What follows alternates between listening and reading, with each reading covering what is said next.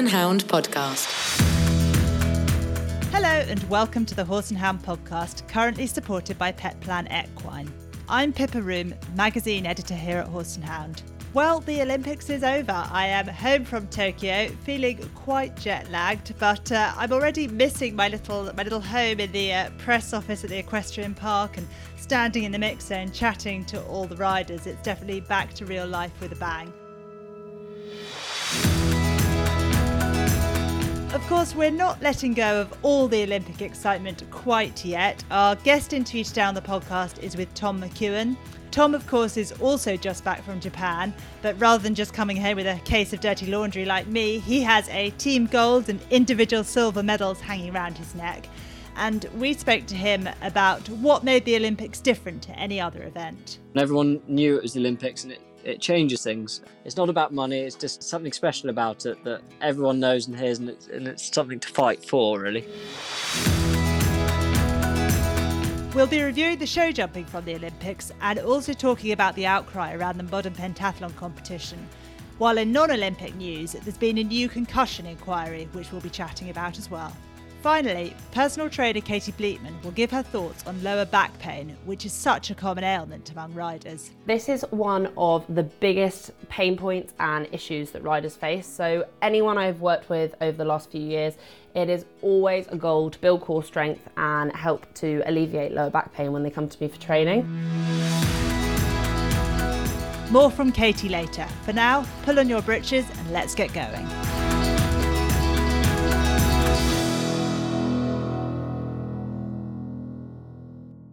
I'm Catherine Austen. I'm Horse and Hound hunting editor, but I've also written about all three Olympic disciplines for some time. I'm delighted to be joined by Tom McEwen, who just a couple of days ago won individual silver and team gold medals in Tokyo. How are you feeling now, Tom? Jet lagged. No, it's incredible. Waiting for the horses to come home today. Waiting for Celia to return. They are safely landed in a lorry and heading to Calais to get back into the UK, and should be home at about 2-3 this morning. So yeah, looking forward to having him home safe and sound. And I just could not be happier, really. And what was it like out there, sort of day to day? It's such a funny thing for event riders to be somewhere and only riding one horse for a long period of time. Okay, you do it at major 3 days, but did you have a lot of downtime? What did you do with yourself?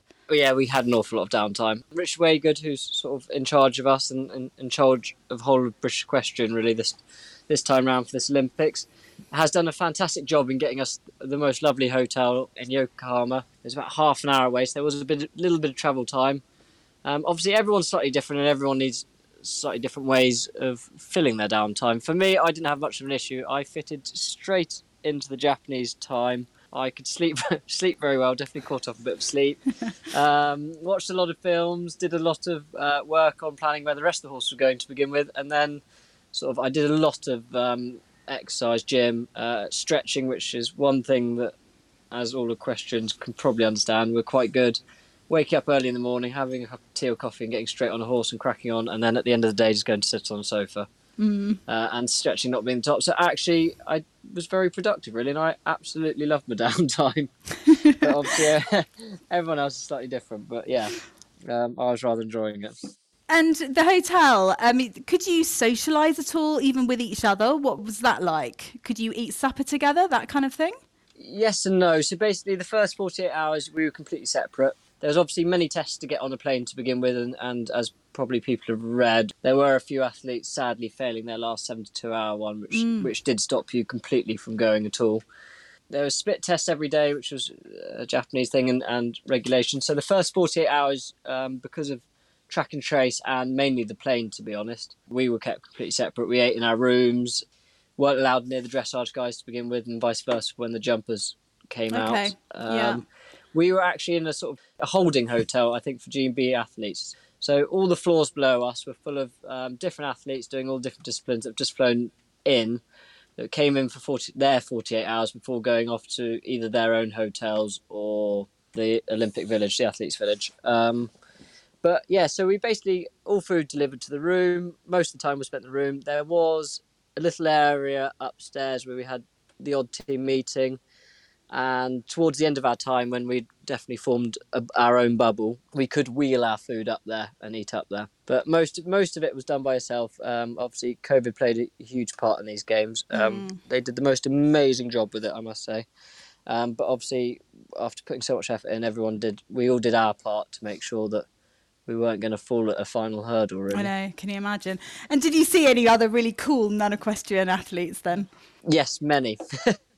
many. And I got a bit obsessive. I love all sport, any top level sport. Even though I'm not very good with names, I'm very good with faces and what I've seen before. I can watch anything. So yeah, if you love sport, it would have been the place to be, really. I bet, yeah. And what happens after the medal ceremonies? It's that funny sort of quickly medals. It's all over. What did you guys sort of do then? What did you have to do, really? Yeah, so straight away after start getting the medals, obviously with 2 rounds of show jumping and the team coming first, and obviously we went out there to go and try and get the team gold, which we knew we should be able to definitely be able to achieve, but obviously being pressure on. That was sort of like a relief, but then having sort of have an hour to refocus, walk a new course and get ready to go again. I think probably the adrenaline lasted about 3 hours longer than it usually would, so there was probably a bit of a drop, I would say, afterwards. So for me and Laura, we were immediately told we had drug testing, so we had people following us around, but straight away we have media and bits and bobs like that. I can quite easily go to the loo for drug testing, but they fed us a lot of water, so I had to hold on for hours and hours and hours of media until I was eventually allowed to go to the loo, which was definitely a huge relief. So I think at about 1:30, 1:45, we finally got back to the hotel. So yeah, it was quite a long late night for us, and then a little bit of a celebration. Good. I saw your BBC interview and you look completely and utterly zoned out, to be honest, zonked. Yeah, we'd done a couple of radio interviews, and Oliver and Laura are brilliant at talking, and we were talking to Claire, and I saw her in a sound booth, and thought we were just on Zoom doing it, and I had no idea what it was for. I didn't realise that people could see us. And we hadn't eaten, so I actually had pizza on the side that I was trying to eat, trying to attempt to keep myself awake. So I had absolutely no idea. At one point, Ollie does grab me and picks me up and puts me back in again. I was thinking, that's very odd. But it wasn't until afterwards where Claire made a comment that I thought, this seems a bit odd. Got to sharpen up. and then they told me, and I was like, that was a bit of a failure. And what about when you got home? I mean, it means so much, doesn't it, to everyone who works with you, for you, who's involved with you. What was the sort of reception like at home, and have you had a party? It was incredible, to be honest. It's like you say, it's a massive team effort from my parents at a young age to like the team I surround myself now at the yard, to the team of owners, to the sponsors that support it. I mean, it's just such a big team. But then, like you say, Olympics is not just for the equestrian. It's for sort of everyone I went to school with all of a sudden sees me on TV and realises what I've been up to for the last God knows how long. Remember that boy we were at school with? Well, there he is. Yeah. Yeah, exactly. They thought, well, I wasn't turning up because I was just messing around with my ponies and couldn't be bothered. Yeah, and all of a sudden they realised what I'd been up to for all these years. So, yeah, I mean, the reception's been amazing. We're having a bit of we've had a few little parties already, but yeah, we're having a bit of a party at the yard. Yeah, there's been a few media bits and bobs to do, so yeah, we haven't had too much downtime yet. And do you get to go and question a sport? That's what I want to know. Yes. Do you? Yes, we have been invited. All 3 of us have been invited, I think for different appearances, but yeah. Oh, that's so cool. I would look forward to it. If it was more of a picture thing, I'd do very well, but I'm just not brilliant with names and holding them in my brain, so it makes me a little nervous, although I do follow every single sport going. Well, you better start reading the papers. Yeah, exactly, yeah. And I don't know, were your owners able to go out there at all? No, so basically it was sort of, I'm not sure quite how it worked out, but with COVID and things changing before we went out there, obviously it was running the risk of maybe being shut down, locked down. Things did change when we were out there, and like we did at the Worlds, it's just being the most adaptive you can be, really, will basically survive the best in the end. Even though it was a lovely, lovely show, there wasn't a load of things to do. You were either stuck in your hotel room or you were on the showground. And it was hot and humid, and there wasn't too many places to go. So owners were sort of slightly discouraged. They must be dying to see you now, though, and Yeah, their horse. exactly. Obviously, you've seen your mum, who owns the horse, but yeah, and I've seen Penny and Fred because they live right next door. That's Penny and Fred Barker. Yep. Fred Barker. They live next door to Gatcombe. So as soon as I got back, I went and saw them. So yeah, everything was a bit different, but I mean, the British equestrian guys had done the most amazing job, and it was very well organised and slick, oiled, and yeah, worked very well. I think most people that were in the athletes' village were actually more jealous of us being out of it, I think, for once. Yes, I bet. And I mean, Toledo, who, if we ever needed any proof of just how outstanding he is, he certainly showed the world. I was interested to read that you never jump him at home. Why don't you? And when did you stop doing that? I never started. Okay. Basically, he's never jumped at home. I have tried, and he absolutely fires off. So, because he's hot, sharp, and the brain is very active, rather than trying to drill him into sort of submission, so to speak, I have basically just used his powers with him. And we go and rent arenas nearby, but I can only jump the course once and never jump too big. And he's always just been so good at show, so I just trust him. I go along with him, and that's it. So once I'm competing, like now, I have basically gone from Austen to Bicton to Kiso, didn't jump at quarantine, and then straight to the Olympics, and I haven't jumped at all in between. How interesting. Yeah, and then in the winter, I just take and rent an arena and take him out every now and again and go and pop a few fences. But he says when he's had enough because he starts darting off at 1 billion miles an hour. But he basically jumps very quick, and then absolutely takes off and a bit flat, and then if he touches anything, he panics. So it's just really not worth it. No, for sure. Well, we just left it. Yeah. But what's he like in general at home, to sort of for the girls to deal with and that sort of thing? Yeah, he is really good. Like most horses, the more you're starting actually weird enough to build up for 3 days, the better they become, because the work becomes that much harder, that much more continuous. But he is really good. He's very selective over sort of. It's only the getting on part that's really the difficult part, especially when you've gone to show and he's a bit fresh. That can be a bit funky, but apart from that, he is generally really easy. He says when he wants to come in from the field, otherwise you can't get near him. In the stable, he's super easy and relaxed. Same as to show, really. And like realistically, everywhere else, he's brilliant. Really, he's absolute angel. We worked out that he's been with me for 9 years now, so yeah, we've known each other for a while. That's for sure. Well, to go into the second round and jump the way he did was, wonderful for the rest of us at home to watch. It must have felt pretty cool on top as well. Yeah, I could definitely do it every day. That's for sure.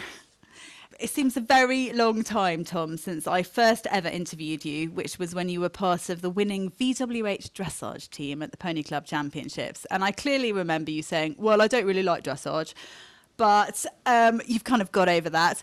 Was there any point in your life when you thought, I want to do something else? Or has this always been it?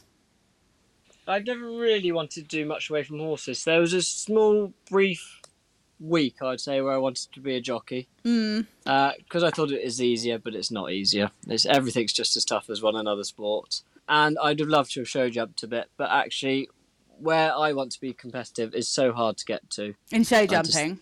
Yes, I think it's just really realistically unachievable. How much I'd like to do a bit of show jumping. For me, I want to do the Worlds and Olympics and be jumping on the biggest stage. And for me, we've built a platform here for eventing, so I absolutely love it. And I'll definitely be continuing with eventing, really. Yeah, well, you haven't done badly, have you? So, yeah. No, not best. at all. And did you see Explosion out there, thinking of show jumping horses?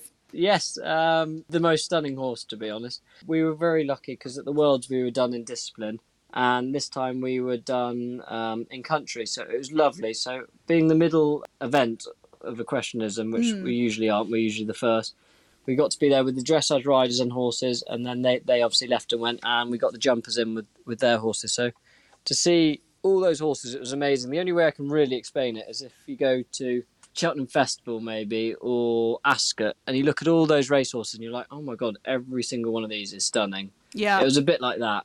Like if you paraded every single one, they may all be completely different, but like they are all just the most incredible animals, I must say. Yeah, and that's why any of us are interested in it, really, isn't it? Because we love top class horses doing whatever they do.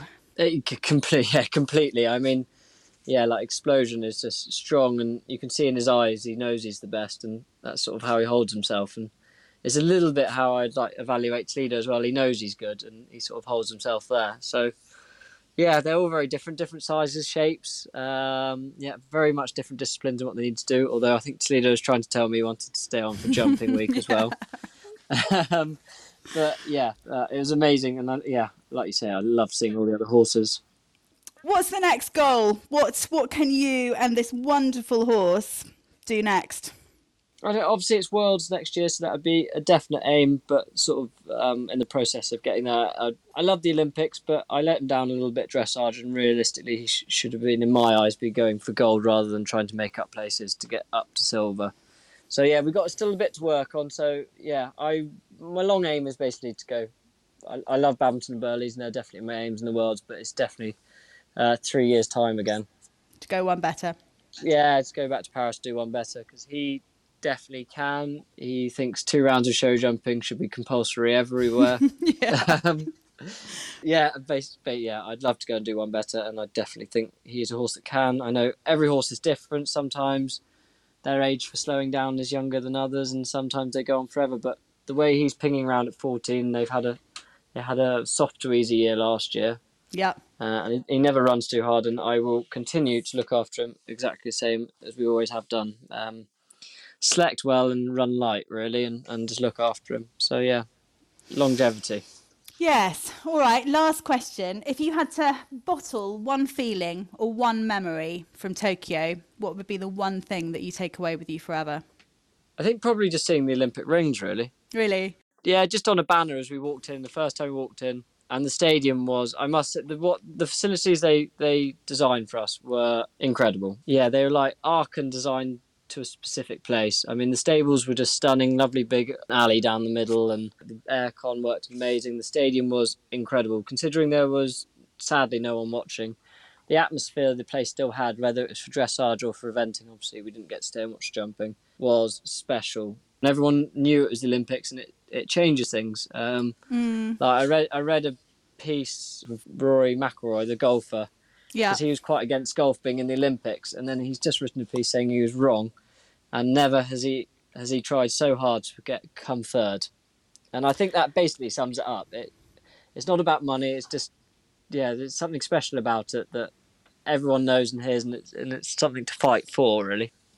Well, how lucky we are that we did manage to have an Olympics, albeit a year late, and how lucky we are that the three of you were so completely brilliant with your wonderful horses. So thank you. Yes, we're very lucky, and it was a great team of very special horses, that's for sure. Thank you so much for your time, Tom. Good luck with the rest of your season, and we will speak to you soon, I'm sure. Thank you very much for having me.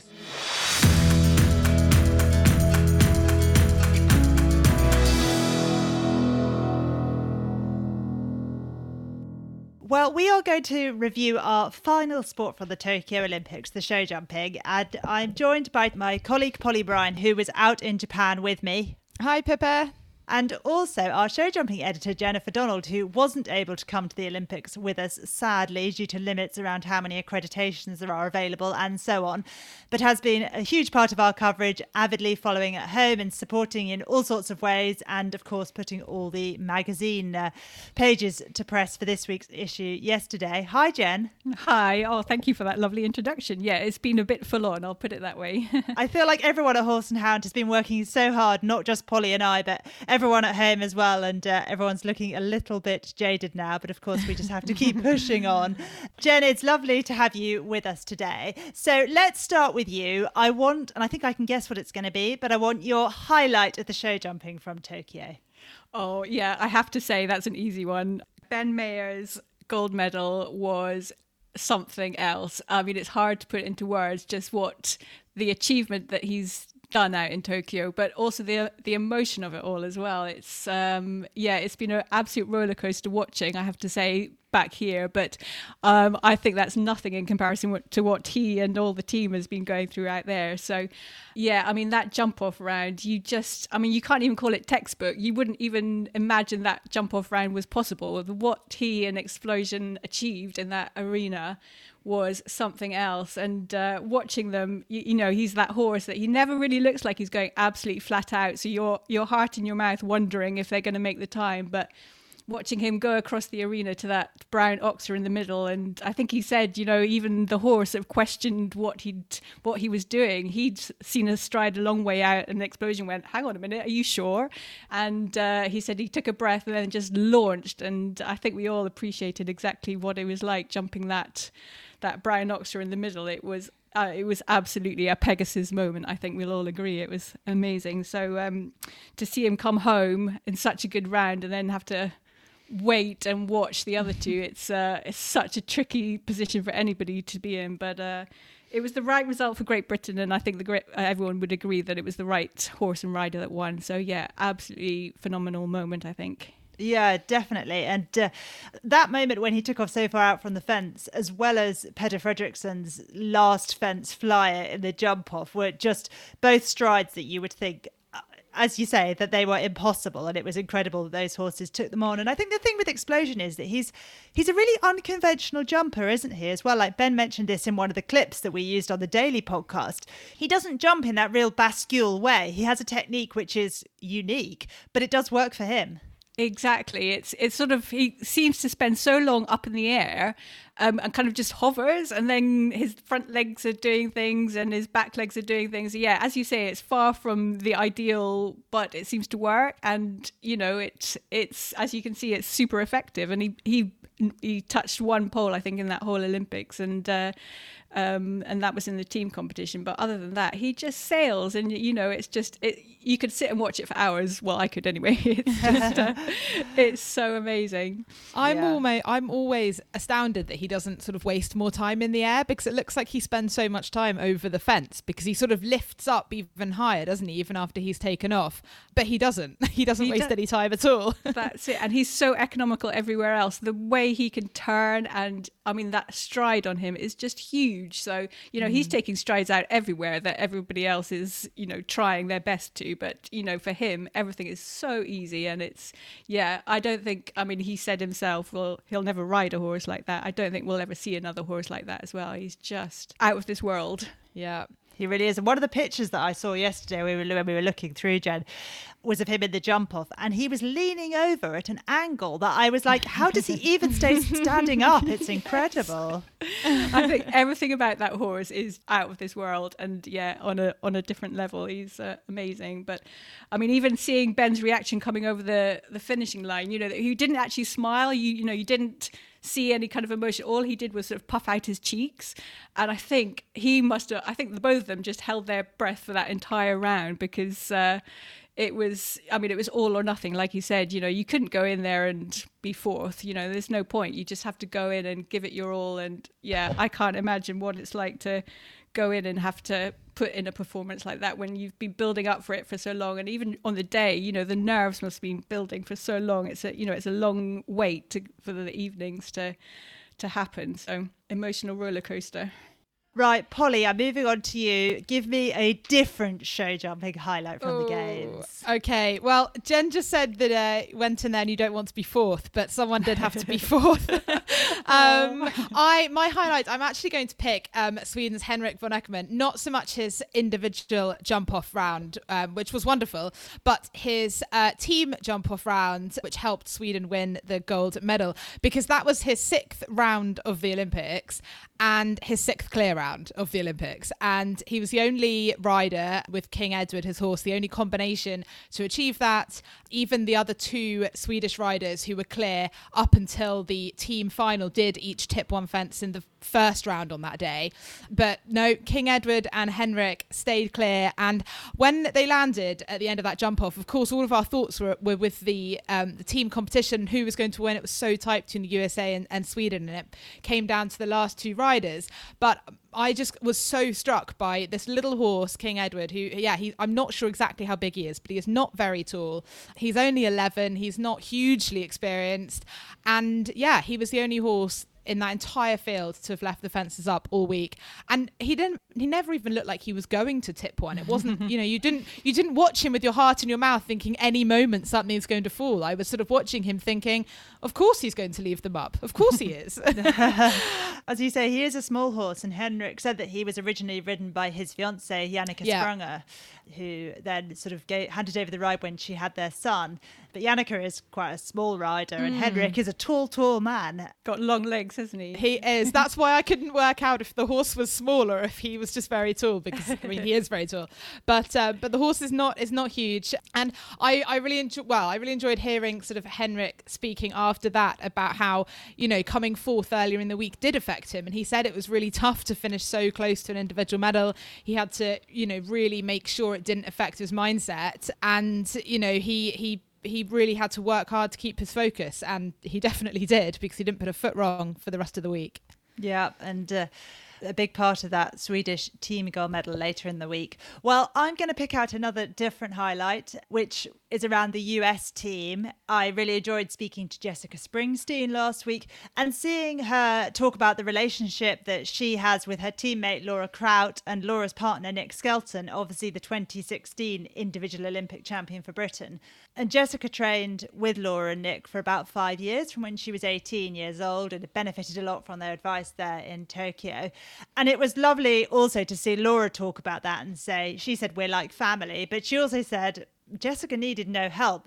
From the very beginning, she was a challenger, and all that Laura had to do was give Jessica a bit of encouragement, a bit of direction. And she said she wasn't in any way surprised to see her there with her, standing on an Olympic podium. So that was a nice thing to see, that sort of continuity down generations with riders helping each other and then standing on the podium together. Oh, yeah, that's so lovely. I mean, she is a fantastic rider in her own account, and, she's got the extra pressure of all the media circus surrounding her as well. It's being the daughter of Bruce Springsteen comes with its own, I wouldn't say problems, but challenges. Challenges. When you've got, outside media, they'll just want to, you're always getting snapped, by paparazzi and things at these shows. There's a lot for her to deal with outside of the ring. So no, I think she's proved herself that she's a great rider in her own right, and she did her country proud that day. It was a fantastic performance. I was mega impressed with her jump off round as well, because I think she'd had a couple of rails down, hadn't she, in the sort of earlier part of the team competition, and I just thought, under so much pressure, to pull out a clear round in the jump off, for the gold medal was just amazing. We obviously won silver in the end, but I just thought she rode the most amazing jump off round under so much pressure. And it comes back down to what you were just saying, Jen, about going in the arena and producing that performance. Like, we said to Jessica, what was it like jumping off? And she said it was wild. But then she also said, you get the jitters waiting to see if you're going to have to do it, but it's also super exciting. And I was like, oh my God, if I had to jump off for a gold medal, I mean, if I had to jump off for a 90 centimetre clear round, I would be nervous. But if I had to jump off for a gold medal, I'm not sure I would think it was exciting. But that's the difference between normal people and athletes, is that they think that putting themselves under that pressure and having to produce their absolute best in that moment, they think it's super exciting, and that's great. It's great for the rest of us. She was also at her championship debut, Olympic debut. So, and to be sort of sandwiched between Laura Kraut and McLean Ward, you couldn't be in a better situation. But with that does again come the extra pressure of being the rookie. You don't want to let your team down against these other people. So, no, she really held her own. She was fantastic. Yeah, definitely. Well, moving on from highlights, I am going to ask you each for a favourite quote from the show jumping at the Olympics. I have to say, listeners, this is not an unfair question for Jen, because she's had the opportunity to listen to a lot of sound files that Polly and I recorded when we were out in Tokyo, and it was quite funny sending them back, because it felt like we were giving all the rest of the Horse and Hound team a look at our interview techniques, which at times is embarrassing. But Jen was kind enough to say that we've got some good quotes. So, right, Jen, a favourite quote from you. So my favourite quote came from McLean Ward about his amazing horse Contagious, who obviously did a sterling effort in the jump off for the team competition. And he said, originally I didn't think Contagious was an Olympic horse, and he proved us wrong.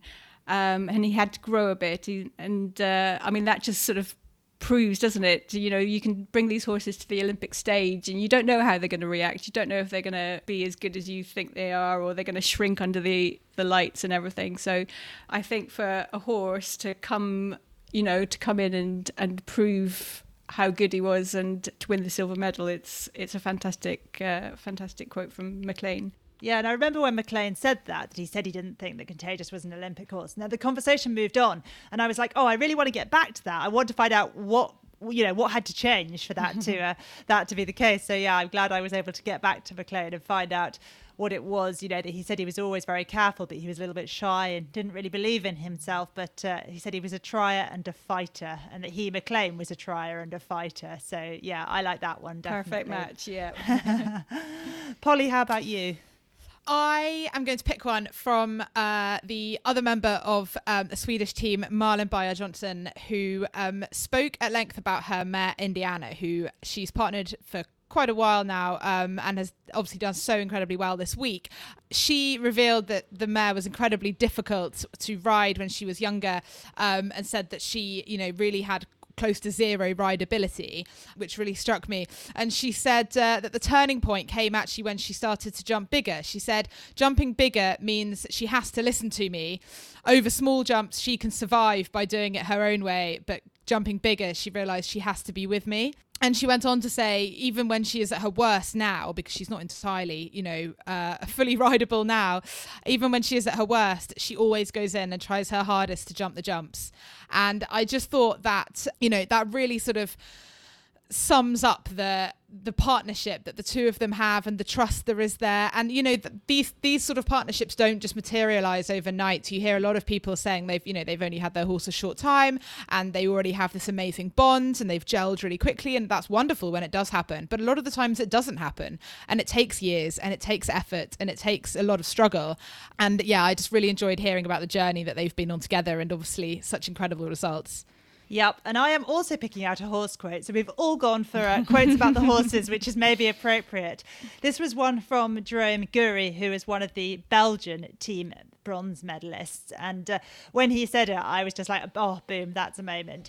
He said if he had to take one horse to go to war, he'd take his horse, which was Kelholm de Hoos, the lovely bay stallion, who does have a very classical technique, a real bascule. And he said he's just such a brave horse, and he's scared of nothing and really sure of himself. So that was a favourite for me.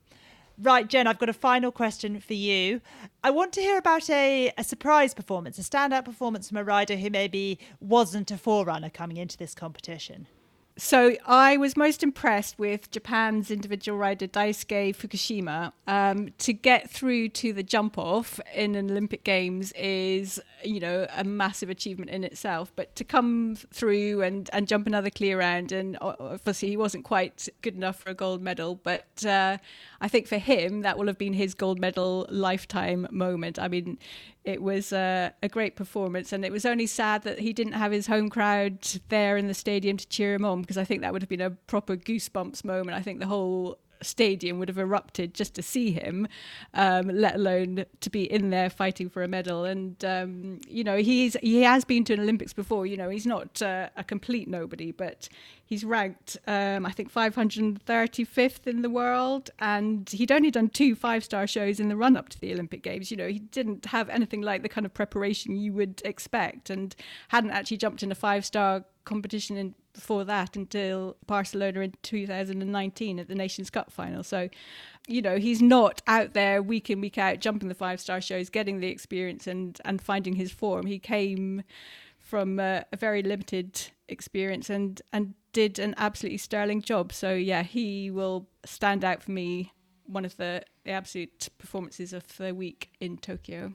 Definitely, and a rider who I'm sure we'll be hearing more about in the future. Well, thank you both so much for joining me to talk about our final Olympic sport from Tokyo. It's sad to say goodbye to the Games, but Paris is only 3 years away. Yay! And we have the Paralympics to come in just a few weeks, so I'm looking forward to that in the meantime. Brilliant. There's more to come from Tokyo, so don't go away, listeners. We'll be back in due course with more about the Paralympics and so on, of course. But thank you to Polly and Jen for joining me.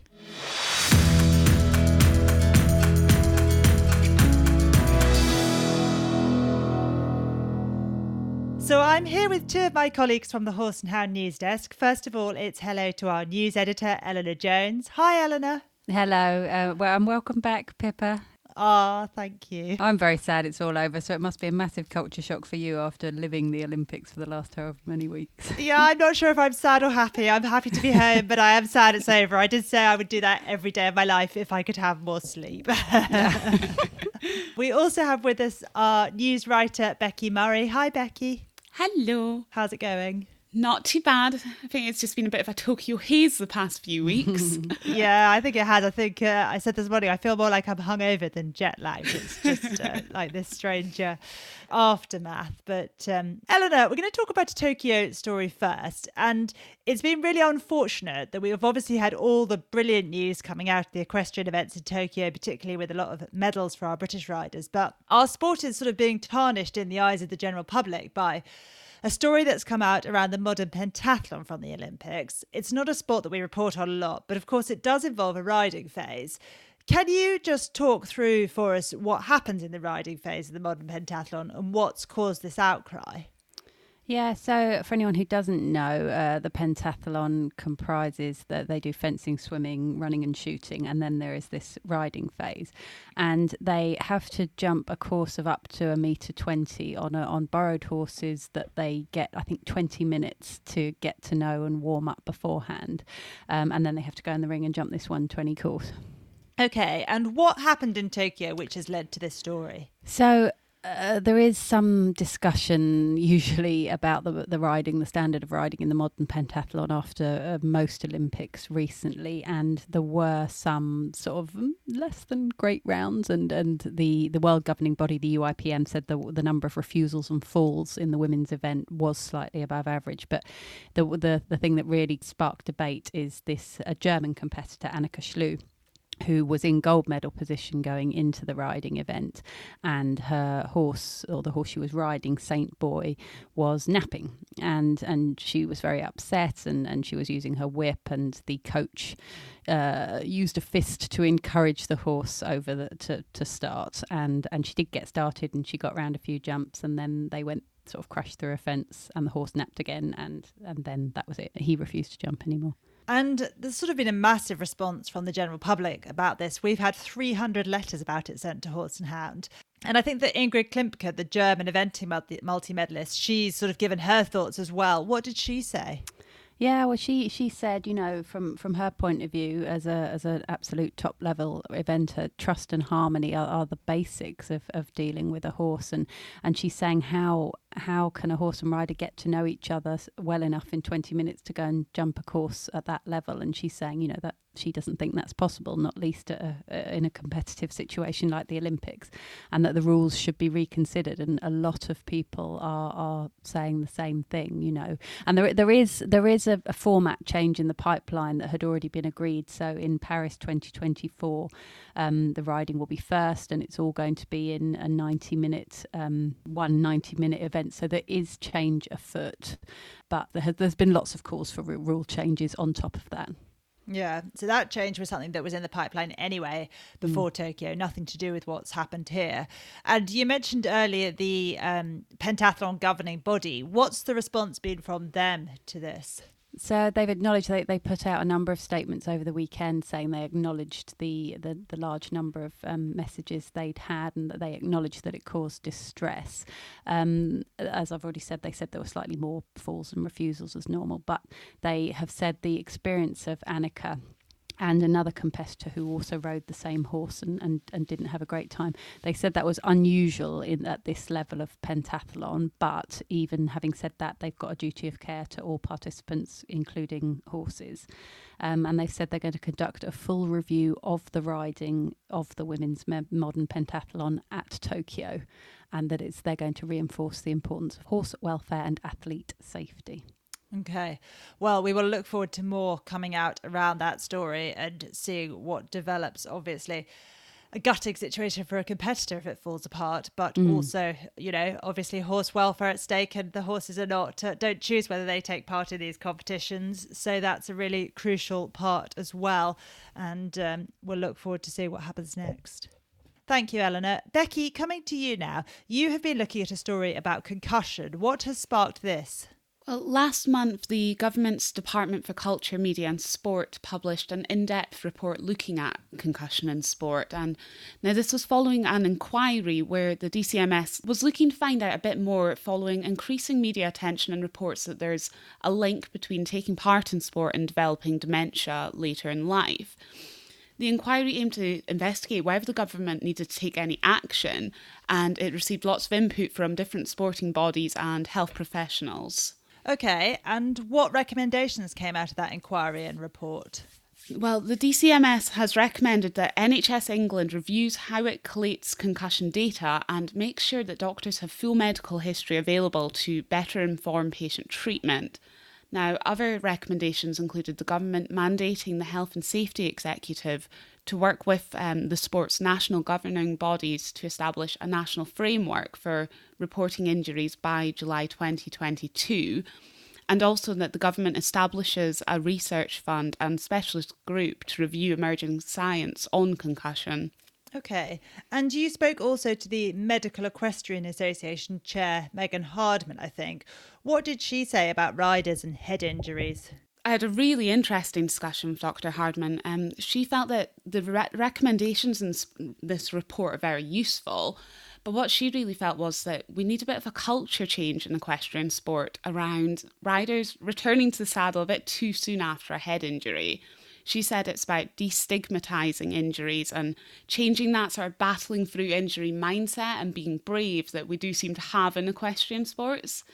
I thought this was actually really interesting, and I actually very much agree with her. There's so often that mindset of, I need to get back on, or even pressure from others that you need to get straight back on the horse. But on the back of this DCMS report, the Medical Equestrian Association is now planning on producing guidance with British Eventing to really explicitly tell riders what they should be doing following a head injury. So this sounds like some really positive work to come out of this report. Sounds interesting. As you say, we do have that culture in riding of getting straight back on the horse, but from a medical point of view, it's not always necessarily the most sensible thing to do. Thank you, Becky, and thank you to Eleanor for joining us today too.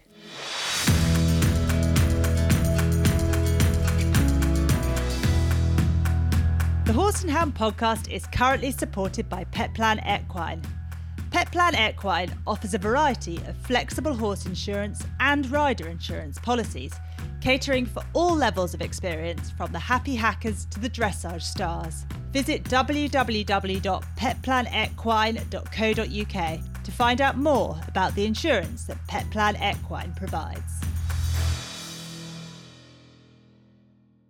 So now we're going over to Katie Bleekman, an online fitness coach and personal trainer who specialises in equestrian athletes.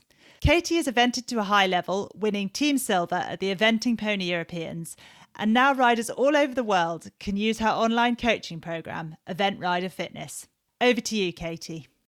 So today we're going to be discussing lower back pain and riding, and this is one of the biggest pain points and issues that riders face. So anyone I've worked with over the last few years, it is always a goal to build core strength and help to alleviate lower back pain when they come to me for training. And the first thing that you really need to think about is understanding the cause of lower back pain and why you may be suffering. So there can be many different reasons for lower back pain, and it's important to kind of sit down and have a think about where yours may be coming from or what could be triggering yours. A lot of the time, reasons for lower back pain can be your general lifestyle requirements and your possible lack of movement or your lack of mobility. Equally, if you are training like in the gym and you're training either not quite right or in a very intense style using bad form or overloading yourself with weight, you can also find that you're going to suffer from lower back pain. You want to think about things that you're doing every day. So say you're a groom and you work on a yard and you're constantly carrying saddles, you would probably, without even thinking about it, carry your saddle on your left hip time after time after time, or on your right arm, or you chuck a bridle on your left shoulder. And I can guarantee you, if you stop and think, like when you're listening to this, like, oh, what hand do I use for this? You will use the same hand every time, just like you do when you're brushing your teeth. And the same thing, like, it's relevant again to your lifestyle and your everyday requirements. If you're maybe a mum and you spend all day carrying one of your children on one hip, you are going to find that you're overloading one side of your body, and you're probably going to suffer with a bit of lower back pain. Being overweight and carrying too much weight is a really big and important consideration for lower back pain as well. Obviously, if you're carrying too much weight, your lumbar region of the spine is going to be taking a lot more load and stress than it should be. And when something is required to take more load than it's designed to, it's going to come to a point where it has to overperform and overfunction. And eventually what you'll most probably find is that it will break down, and this is when pain will come in. So the biggest factor towards lower back pain amongst riders is having a more sedentary lifestyle. So when we're talking about a sedentary lifestyle, we are talking about how your day-to-day looks. And a lot of us spend a lot of our day seated. We are sat either at the laptop or in the car or in the lorry or on a horse. And like so many people will say to me, oh, I'm not sedentary, I ride all day. No, absolutely, you're not sedentary, but you are spending a lot of time seated with your hip flexors in constant flexion. You have got a little bit of spinal flexion going on, especially if you sit at the laptop. If you think about it, you probably easily sit, we all do, with slightly hunched shoulders without thinking about it. And equally, you could spend like 8 to 9 hours sat in front of a steering wheel or a laptop, and that's not going to help. So it's important to understand that when you spend a lot of time seated, your hip flexors become tightened, and you can kind of think of it as the front of your body. So everything from like your chest, your abdominals, to your hips and your quads, the front of your thigh muscles. Everything becomes very tight and shortened, and then in turn what happens on the back of your body, everything becomes quite weak and lengthened. And it's very, very common amongst riders to have really tight abs, hips, front of your thighs, and then have quite weak and lengthened glutes, hamstrings, and very weak lower back muscles. So you need to consider what your general lifestyle is like and how that may be impacting your back pain. Obviously, when you add in riding to the equation, that adds a whole nother dimension in. There's not another sport where lower back pain would be a consideration, where if you think about it, if you're already struggling with the lower back pain, then you add 600 kilos in between your legs of moving animal. That is only going to exacerbate things because you are adding in more movement. And if you have mobility in areas where you should have stability, that can become an issue. So your body's a kinetic chain. Think of it from the feet up. Your feet are stable, your knees should be stable, and your hips should be mobile. Your lower back lumbar region should be stable. But if something is not as it should be, then another area is going to compensate for this lack of movement, or maybe too much movement.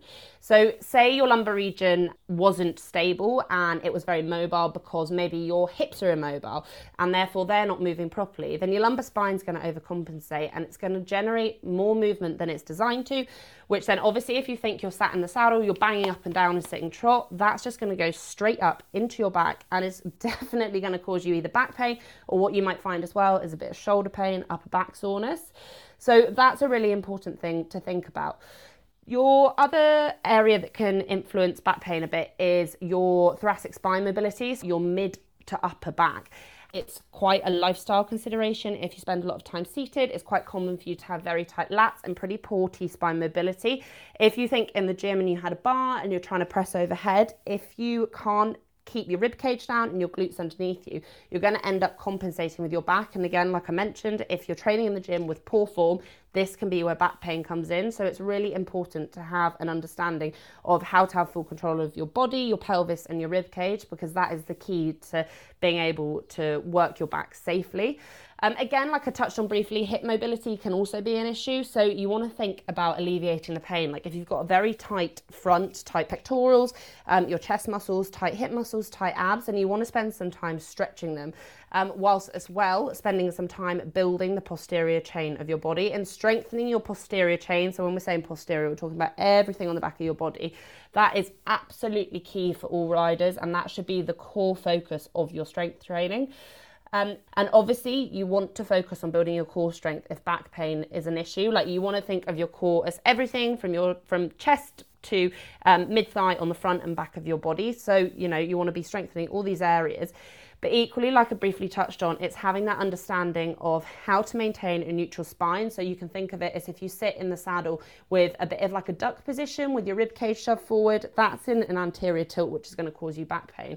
And you want to make sure that you can effectively move your pelvis to either be able to put yourself in a posterior tilt, but then as well, when you're in the saddle, you want to be able to maintain a neutral spine. So understanding and having the ability to brace effectively and correctly, and understanding how you control your pelvis and your rib cage is absolutely key.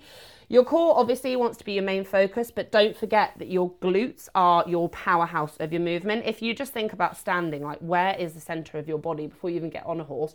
And a lot of you will probably say, oh, it's my core, my tummy. It's not. Look at where your body's made and how it's made. Your pelvis is your center of your body and, like I said, your powerhouse. So you want to focus on strengthening the muscles around that and that surround that. And obviously your glutes are going to be the biggest muscles that surround your hips. So you really want to focus on building strong glutes as well as improving your core strength.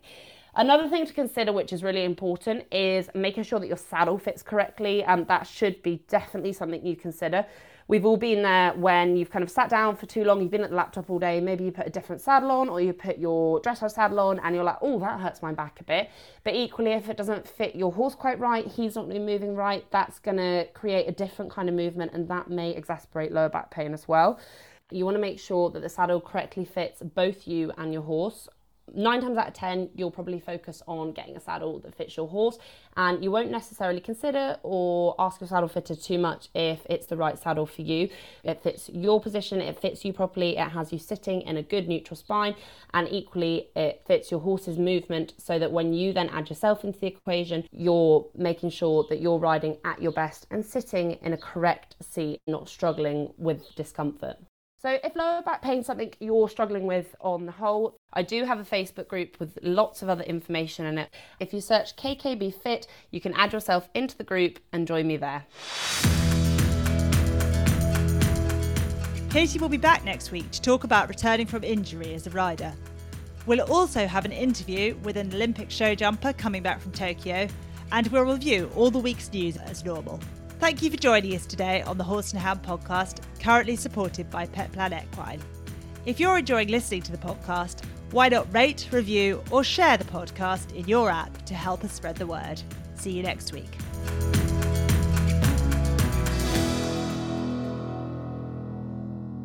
The Horse and Hound Podcast is a Media Cage production.